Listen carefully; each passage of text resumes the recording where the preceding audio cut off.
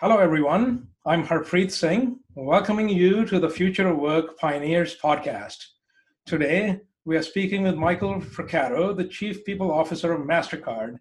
In his role, Michael is responsible for all HR functions globally, including driving cultural transformation and building leadership capability. Prior to joining Mastercard, Michael was a core member of the HR leadership team at HSBC Group in Hong Kong. Earlier, he held senior HR positions in banking and financial services in Australia and the Middle East, working extensively across different cultures. Michael and I were introduced some time back by the Mastercard CEO, Ajay Banga, another great leader. During this time, I've had the opportunity to interact with many individuals at Mastercard, and I can say that it is a company that cares deeply about not only its employees, but also the broader communities it serves. The social impact that the Mastercard Foundation has been making is phenomenal. Michael, welcome to the show. Thank you. Thank you for having me on the show, Harpreet. Glad to be here. Thank you, and glad to have you. And you've had an international background that one can expect from someone leading an international organization. Tell us about your journey and how this international experience has shaped you as an individual. Yes, so my journey actually, it's almost like accidental journey, if you will, because when I left university, there was one thing I knew. I actually studied education and was a secondary high school teacher in one of the suburbs in Sydney. And for me, that was my focus. But I had a mentor at the school. She was a lady who was advanced in her career, and she spoke to me about 3 years into my tenure as a high school teacher and said, "Michael, maybe you could do something else." And I wasn't sure whether it was a vote of confidence that she saw something in me, or whether it was a vote of no confidence. She thought I was better served doing something else. But it really spurred a really fundamental question in my mind about what is it that I want to do. And at that point in Australia, the government had been investing through what was called a training guarantee levy, where industries which had a payroll over a certain amount had to spend a percentage, was 1%, 1.5%, 2% of their payroll on training. And there was this big wave of demand, people with some kind of education and interest in training to enter into the corporate world. And that was really my foray, my step into the corporate world. And I worked for a company that was in technology that basically developed banking application software for the banking sector across Australia. So that was sort of the start into human development, human capital management development. And from there, I just got this huge interest to invest in my own education as well, both university to accommodate or accumulate other qualifications, but also with this idea about what pathways my education could actually take me to. And so after about 10 years working in this organization, there was an opportunity to work abroad in Saudi Arabia. And I took an opportunity to pack up things. I had a young family at the time, and we moved to Riyadh in Saudi Arabia, and I worked for a bank there for a couple of years. And I guess the story, I'm not going to go through every aspect of it, but the story for my career is always these turning points. You know, the lady at my school, the turning point around this opportunity in the Middle East. And then when I came back to Australia, there was another turning point where an opportunity came up to join HSBC in Hong Kong. But there are always these learning points. And I find that for me, it was always about this curiosity, this ambition, always connected to people and advancing, organizations and people. I know it sounds a little cliché, but that was the way it started. And I would never dreamed when I started off my career that I'd be sitting here in this company, Mastercard, running the people function in a Fortune 500 company with a great CEO and great people and colleagues here. So I'm living the dream, if you will. And quite an adventurous background you have there. Most people would hesitate to move to another country, let alone a different continent, and you did that 3 times. I did, and a lot of support from family, but there's a lot of lessons learned along the way. You learn a lot about yourself, your resilience level, your appetite for change and adapting to different environments, but also the personal side. The impact on your family, and the challenges of moving families and young children, impact it has on parents that don't want to see you leave. The children that are adventurous and so forth, and obviously your wife and your partner. So there's a lot of factors to contend with, but it's a huge learning, and I always encourage individuals that having a career conversation. You've got to do what's right for you, and there's no one right or wrong approach to this. But for me, I've had this amazing journey, and what I've seen and what I've been able to experience and what I've learned from being in other cultures and different environments. It's just been incredible. I've really enjoyed it. Well, that's great. So we are discussing future work today, right? So what does that mean to you? Someone who's leads a massive organization. Yeah.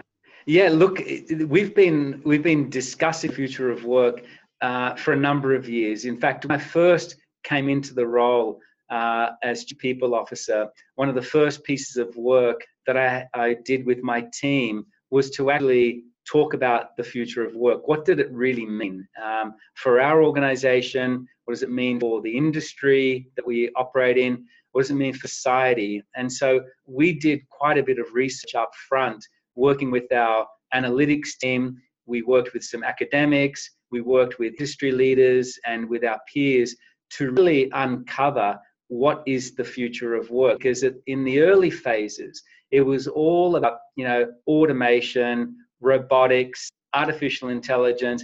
All of this was going to take jobs away. And there was a level of anxiety and fear that was being brought in. So there was a psychology and behavioralist aspect to the future of work. But there was the other side, which was about, what are the great opportunities that come from reimagining the way that work gets done.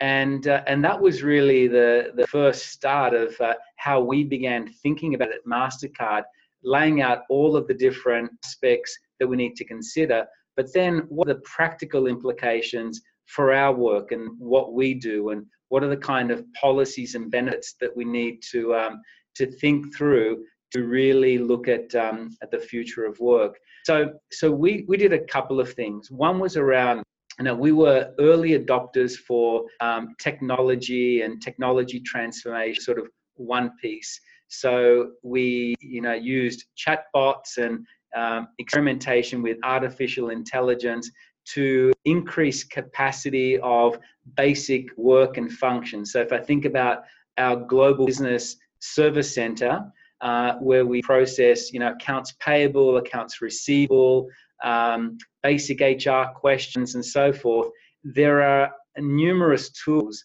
that are available that as we kept growing as a company. Now, since I've been here, we've grown 5 times the size from when I joined in 2012. We couldn't just keep growing our human capital. We also had to find efficiencies. And this was a way of finding and extracting capacity in our workflows by using technology. So that's sort of one piece. But the other piece about the future of work really came to a part where I really love working for Mastercard, is around the cultural aspects. What does it mean? What are the issues that people are dealing with as it comes to the future of work? And so we've also changed the profile of the people that we have. We have people that we've got over 55% of the workforce is millennial. In India, where we've got a big operation, it's 82%. So we've got a multi-generational workforce, and the future of work means different things for people at different stages of their career. So we've had to think very differently about things like health and well-being, mental well-being. We've had to think about what do we do from a constant learning aspect and culture to ensure that learning is a really core aspect of our culture. And so there's a number of those aspects, well, from a cultural aspect that we've had to draw into the organization as well, and the kind of behaviors that you need as you think about the future of work. What's interesting now is we're actually thinking about the future of work. And I think this crisis, this COVID-19 crisis, has really forced us to rethink about our work and how work is done. So I'll give you a statistic. 97% of our workforce today is all working remotely. There is 3%, and essentially the 3% are some of the essential workers. We need to come in because we've got cables and we've got certain activities that require people to be physically in the premise, but everyone else is working from home. So we're now working through, with all of these changes, what will the future look like? Do we need to have these big facilities and buildings? When we bring people back into the office, what will the office layout look like? How do we practice social distancing? Do we have physical meetings? Will we be doing meetings remotely? So there's a whole range of themes that we're now exploring at the moment. So I continue to find this topic fascinating, and I think we're learning as we're going along in this journey. This episode is brought to you by Experfy. Incubated in Harvard Innovation Lab, Experfy provides custom future of work solutions, such as private talent clouds and skill taxonomies. Experfy differentiates itself by using subject matter experts to pre-vet and pipeline candidates for AI and high-end technology skills. However, Experfy Talent Cloud platform is skill agnostic and can be licensed to build custom talent clouds for any and all skills. In a different use case, enterprises interested in employer intermobility can license the Experfy platform to create an internal gigs marketplace where interested employees can be algorithmically matched to projects, gamifying their learning experience. Yeah, so we've all come to appreciate remote work, and I think there are obviously pros and cons of remote work. But generally, what I found, so I started my career in the financial services as well, and I find that banks and financial institutions are often not as open to such changes. And COVID-19 has kind of become the agent of digital transformation in ways we'd never imagined, right? So you think that people are going to be more open-minded in the financial industry as a result? I really do. I really believe so. I mean, I'm on a number of CHRO network calls, and we're discussing these particular things. And there's going to be certain job within financial services. Think about bank branches, where people are doing their transactions. There can be some reconfiguration of how a bank branch looks like and how customers will be dealt with. But generally speaking, there are a number of jobs that can be done remotely, and I think there was some stigma, even with some managers and leaders, that if you're not present physically in the office where the manager is and where the team is, how can work be done? And I think this social experiment of what we're going through right now with COVID-19 is actually demonstrating that people's productivity, the way that people interact, social cohesion, all those things that you think can happen in a physical environment can also happen in a virtual environment. And there's pluses and minuses with both, but I think there is going to be much more of an appetite at the other end of this than there was, because in most cases proven that it can work. Mm-hmm. And another aspect of this is the contingent workforce, freelancers, right? When you think of future of work, that's what kind of pops in your mind as well. And how would you describe interaction of such people or use of such folks within your organization? Yeah, so we do use contingent workers and gig workers for certain projects, and quite often, where there are peaks of work we require, let's say from a technology perspective, we will engage with contingent workforce organizations to bring in specific skills that we need to complete a task. And when that project or task winds down, either they get moved and redeployed to something else, or they wind off. I do see that in the future there will be a continuation of the use average of contingent workers. Certainly for our industry. I'm not sure about others, but I do see that. What I would say is that there is this aspect around how do you ensure that when you're leveraging these contingent workers, you can be very clear and deliberate and intentional about the kind of work they're doing. How do you check for the quality of the work? How do you ensure, even from a security perspective, that you're able to vet kind of work that's being done from a safety and security perspective as well? And I think it does raise some of those questions as well. But I believe that we'll continue to see that as a key part of our workforce as we do with our regular full-time employees. Mm-hmm. So other than the question around how do you manage a freelancer, are there other concerns, perhaps security of data, and what are the other things that are hurdles that need to be overcome?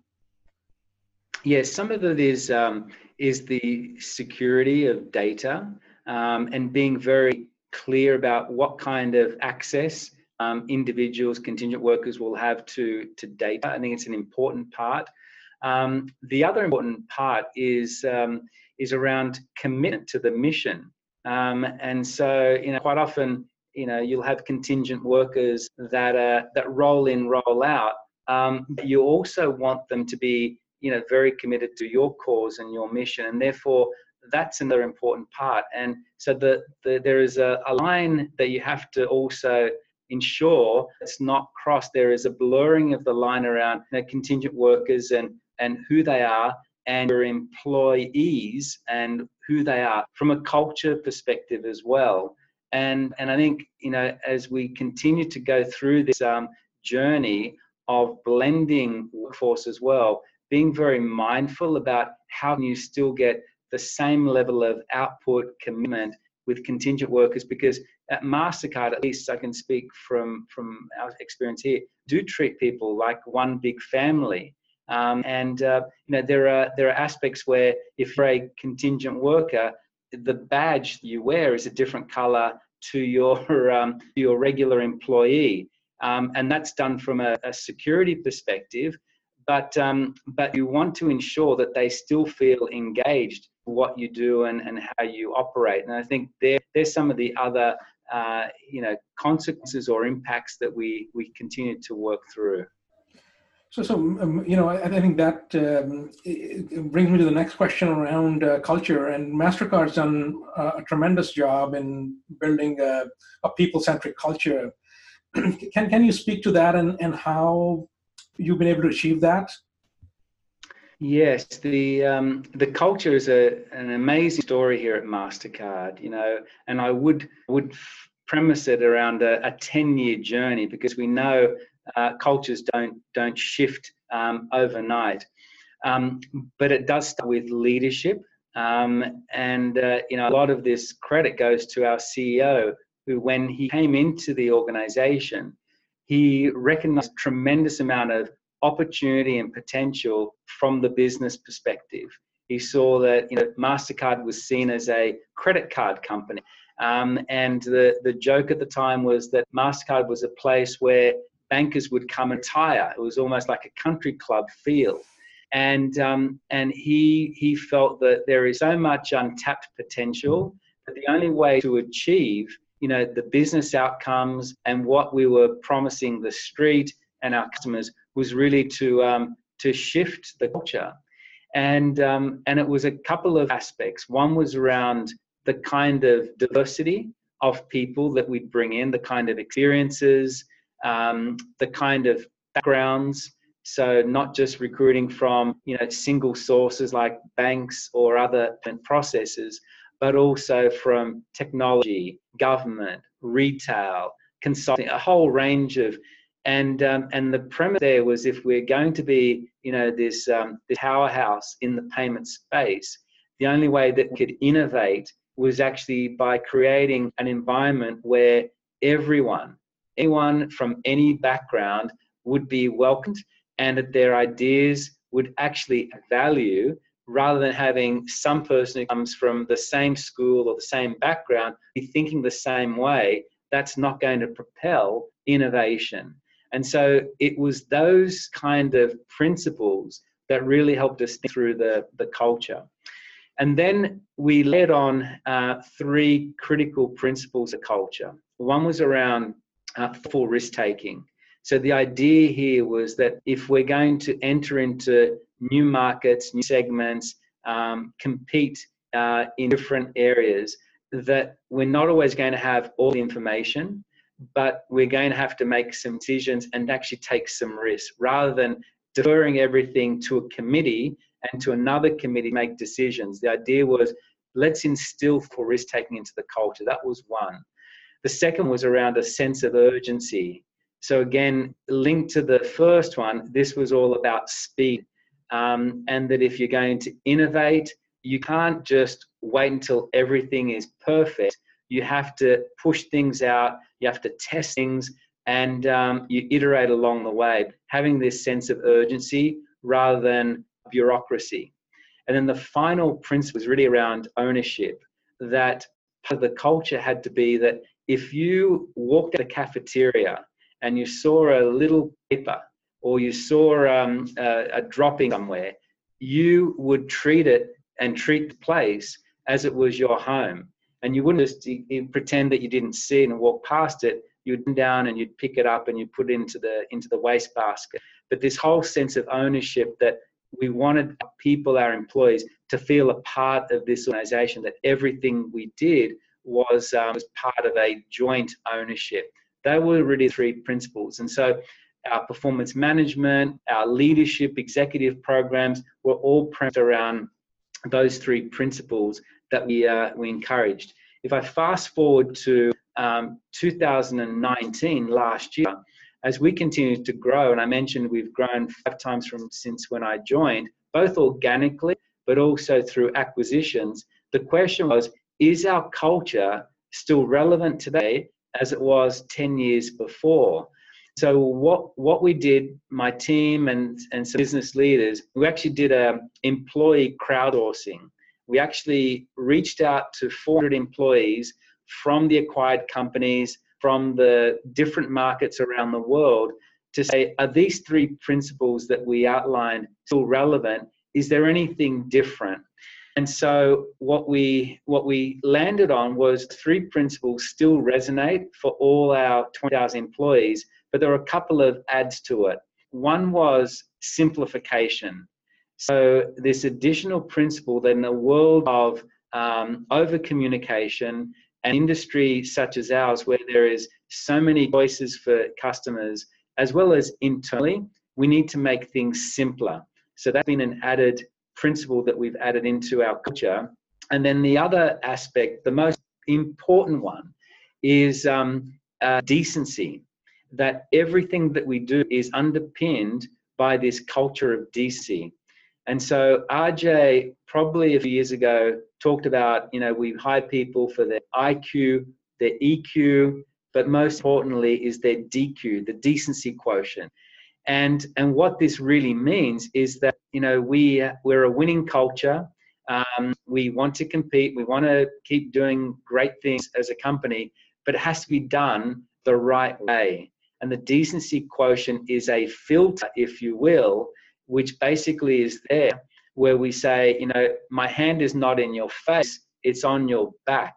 And the decency quotient is a way of being a reinforcer of all of the elements of our culture that will enable us to go on to better and greater things. And that again filters through to the entire organization. So they're really the key principles of the culture that really I'm proud of where we are today.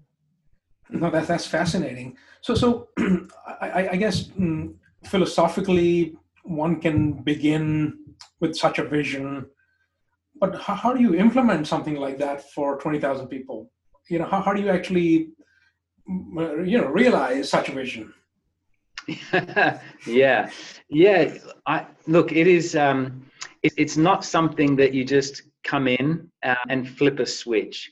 It is a multi-year journey. Any kind of transformation has to have a vision, but then there's all the enablers. So I think things like for example, job description. So when we were promoting people to apply for jobs in the organization, we would say things like, okay, you need to have 10 years experience in financial services or 15 years. We took that element out. That's a cultural shift. When you take away years of service versus impact and demonstration of certain attributes, that's a big message to the company and candidates to basically say, hey, this organization is really walking the talk around being innovative, and they're valuing me not because I've spent 20 years in a different organization, but for what I can bring to the organization. It's those things. So yes, you can have a big scale program, but PowerPoint presentations and placards on walls aren't going to transform the culture. It's the little nudges. It's these little aspects within your systems that really make the change. And it's the way that people behave. And so, recognizing and rewarding those that live the Mastercard way, as well as being hard on the areas or the individuals that are not following the Mastercard way. And we give people opportunities to learn and to use moments where they may have gone away from the Mastercard way as a teaching, a learning moment. That is really critical in basically instilling this across the organization. Well, that's great. That's I bet a lot of companies can learn from that. Even startups. As a startup, we have such a hard time building a culture. I can't imagine how it's done at such a large scale. It's very impressive. Yeah, I mean that piece about scale is really the one question that RJ and I spoke a lot about, because we said, look, when it was 4,000 people, you know everybody. You could pick up the phone and you know everybody. When you get to 20,000 and you've acquired 10 companies in a short period of time, you start to lose that personal connection. And so, one of the challenges you have is, how do you scale culture? And it is through some of these mechanisms, but it's the constant reinforcement for your employees through these mechanisms to bring people together. Even things like with the acquisitions, to transfer culture, we have a program to migrate or move talent from the acquired company into Mastercard, and Mastercard people going into the acquired companies, because that transference of knowledge and skills is the only, well, one of the ways you can also share culture and best practice. And in fact, we learn as well best practices from other organizations we've acquired. There are elements of other cultures of companies that we've acquired. We say, wow, we love that. And so things like deployment and the urgency piece, which I spoke about, some of the companies we bought about were very, very rapid in the way that they did it, because they were small and they were nimble. So we learned from that. So this is an iterative process. You have to find what works for you, but also with the view, this big view of how do you scale and sustain culture. That's extremely important. And you also have a program around where folks are required to volunteer for a week. Yes. Yeah, so we have a number of programs. So one is the volunteer program, volunteerism. Essentially, we give every employee 5 days a year to volunteer, and they can do whatever program, whether it's a local community, whether it's a food bank, anything at all.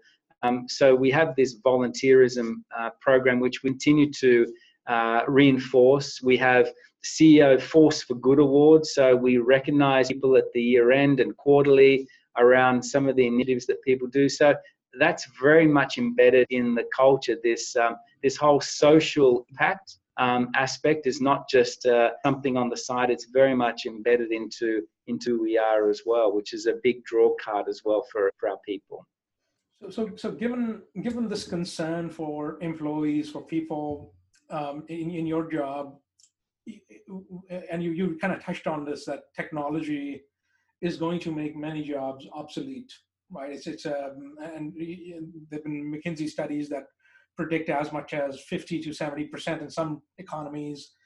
So how do we think about that issue, and how are you thinking about it?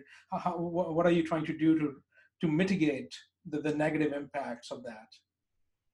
Yeah, I look at it the other way. I look at the great opportunities that technology and transformation brings to the world of work. So for example, a couple of years ago there was talk about cryptocurrencies, and there still is cryptocurrencies, blockchain, artificial intelligence. I mean, we've actually created jobs. We've actually got an AI garage, is what we call it. And so, we've created a lot of other work and opportunities as a result of the advancement of technology. So I do look at it the other way. I think what some of those studies may be missing is that, yes, there are certain types of tasks and activities that will go away, but there will be a push and a drive to other industries and to other jobs and activities. I think that the fundamental message that we give to our employees is around, look, the world is going to keep changing, going to keep moving. Technology is rapidly advancing. And the only way for you to remain relevant and engaged from a work perspective is to devote time to learning.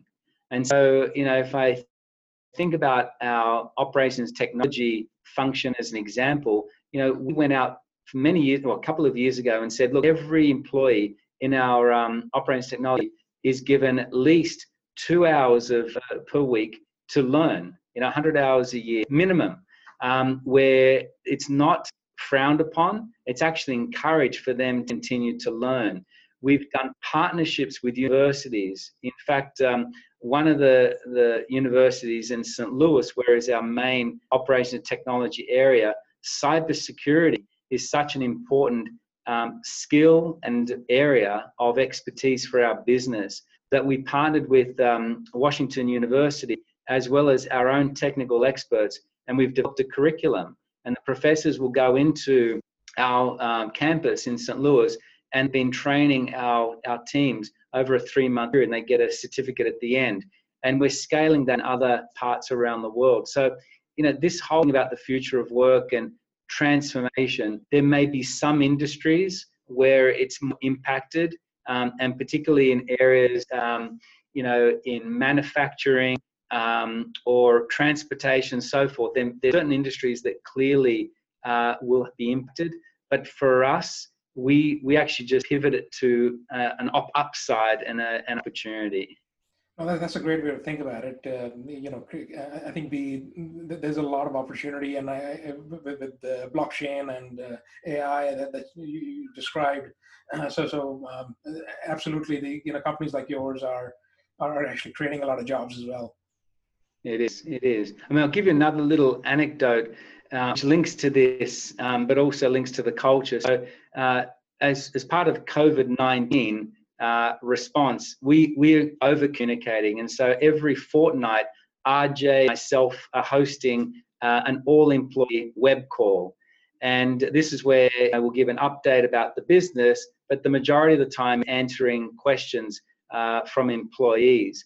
And on the 7th of April, RJ talked about he's been receiving so many emails from people wanting to know how they can help our company. And it wasn't about volunteering through, philanthropic activities. It was about what more can we be doing in the company. And so on the call, he said, look, there are 5 strategic initiatives that we've got in the business. And I won't go through what the 5 are, but let's say one of them is government, right? Let's say government was one of them. I need 50 volunteers. And what I'd like you to do after the call is send me an email, and we will allocate you to one of these 5 initiatives.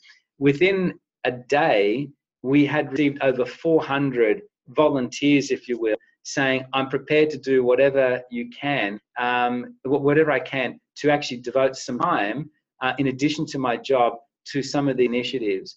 So it basically spoke to a couple of things. One is, the culture, that people are willing, where they have capacity to be able to step up and do something. But secondly, many of the people that put their hand up, they saw it as an opportunity to learn, to be exposed to a different part of our business outside of their core area. And we're linking this now into development plans and part of their career conversations during the year to say, hey, we've allocated 100 out of the 400 already. But we see that you've got an interest in this particular area, and using that as a way of continuing this culture of learning in the organization. So it's just another example of this whole notion about, you've got to continue, find ways, be curious, and continue to learn. Yeah, and what a better way to learn than actually working on a project of some sort, right? I mean, that's generally the best way to learn. It is indeed. Yeah. So Michael, any parting words for our audience? Well, I think the parting words really is, it's an incredible time right now to be sitting in the head of HR, the chief people officer position. Someone mentioned to me last week, I was on a call and said, the GFC, the global financial crisis, really elevated the role of the chief financial officer. And I think COVID-19 is elevating the role of HR and the heads of HR as well, because the number of calls that we're on, the navigating the organization, whether it's facilities, public policy, security, technology, your own HR team, is just incredible. But you're learning every day, because every day the first 6 weeks was triaging, it was reacting. The period that we're in now is thinking about the future. It's about how do we get people back to the office safely, and then what are the things that have happened that are temporary? So some of the policy changes we've made are temporary, but what are the things that we're learning when we come out of this that will actually be permanent and long term? And that for me is a really exciting part of this next stage. So I'm really enjoying it. I'm loving every minute of it. And I look forward to speaking to you again, Harpreet. And I hope that this has been a helpful, insight into the world of Mastercard and the human capital function. Yes, it has been. Thank you so much for your time. It's been a real pleasure speaking with you. Thank you very much. All the best.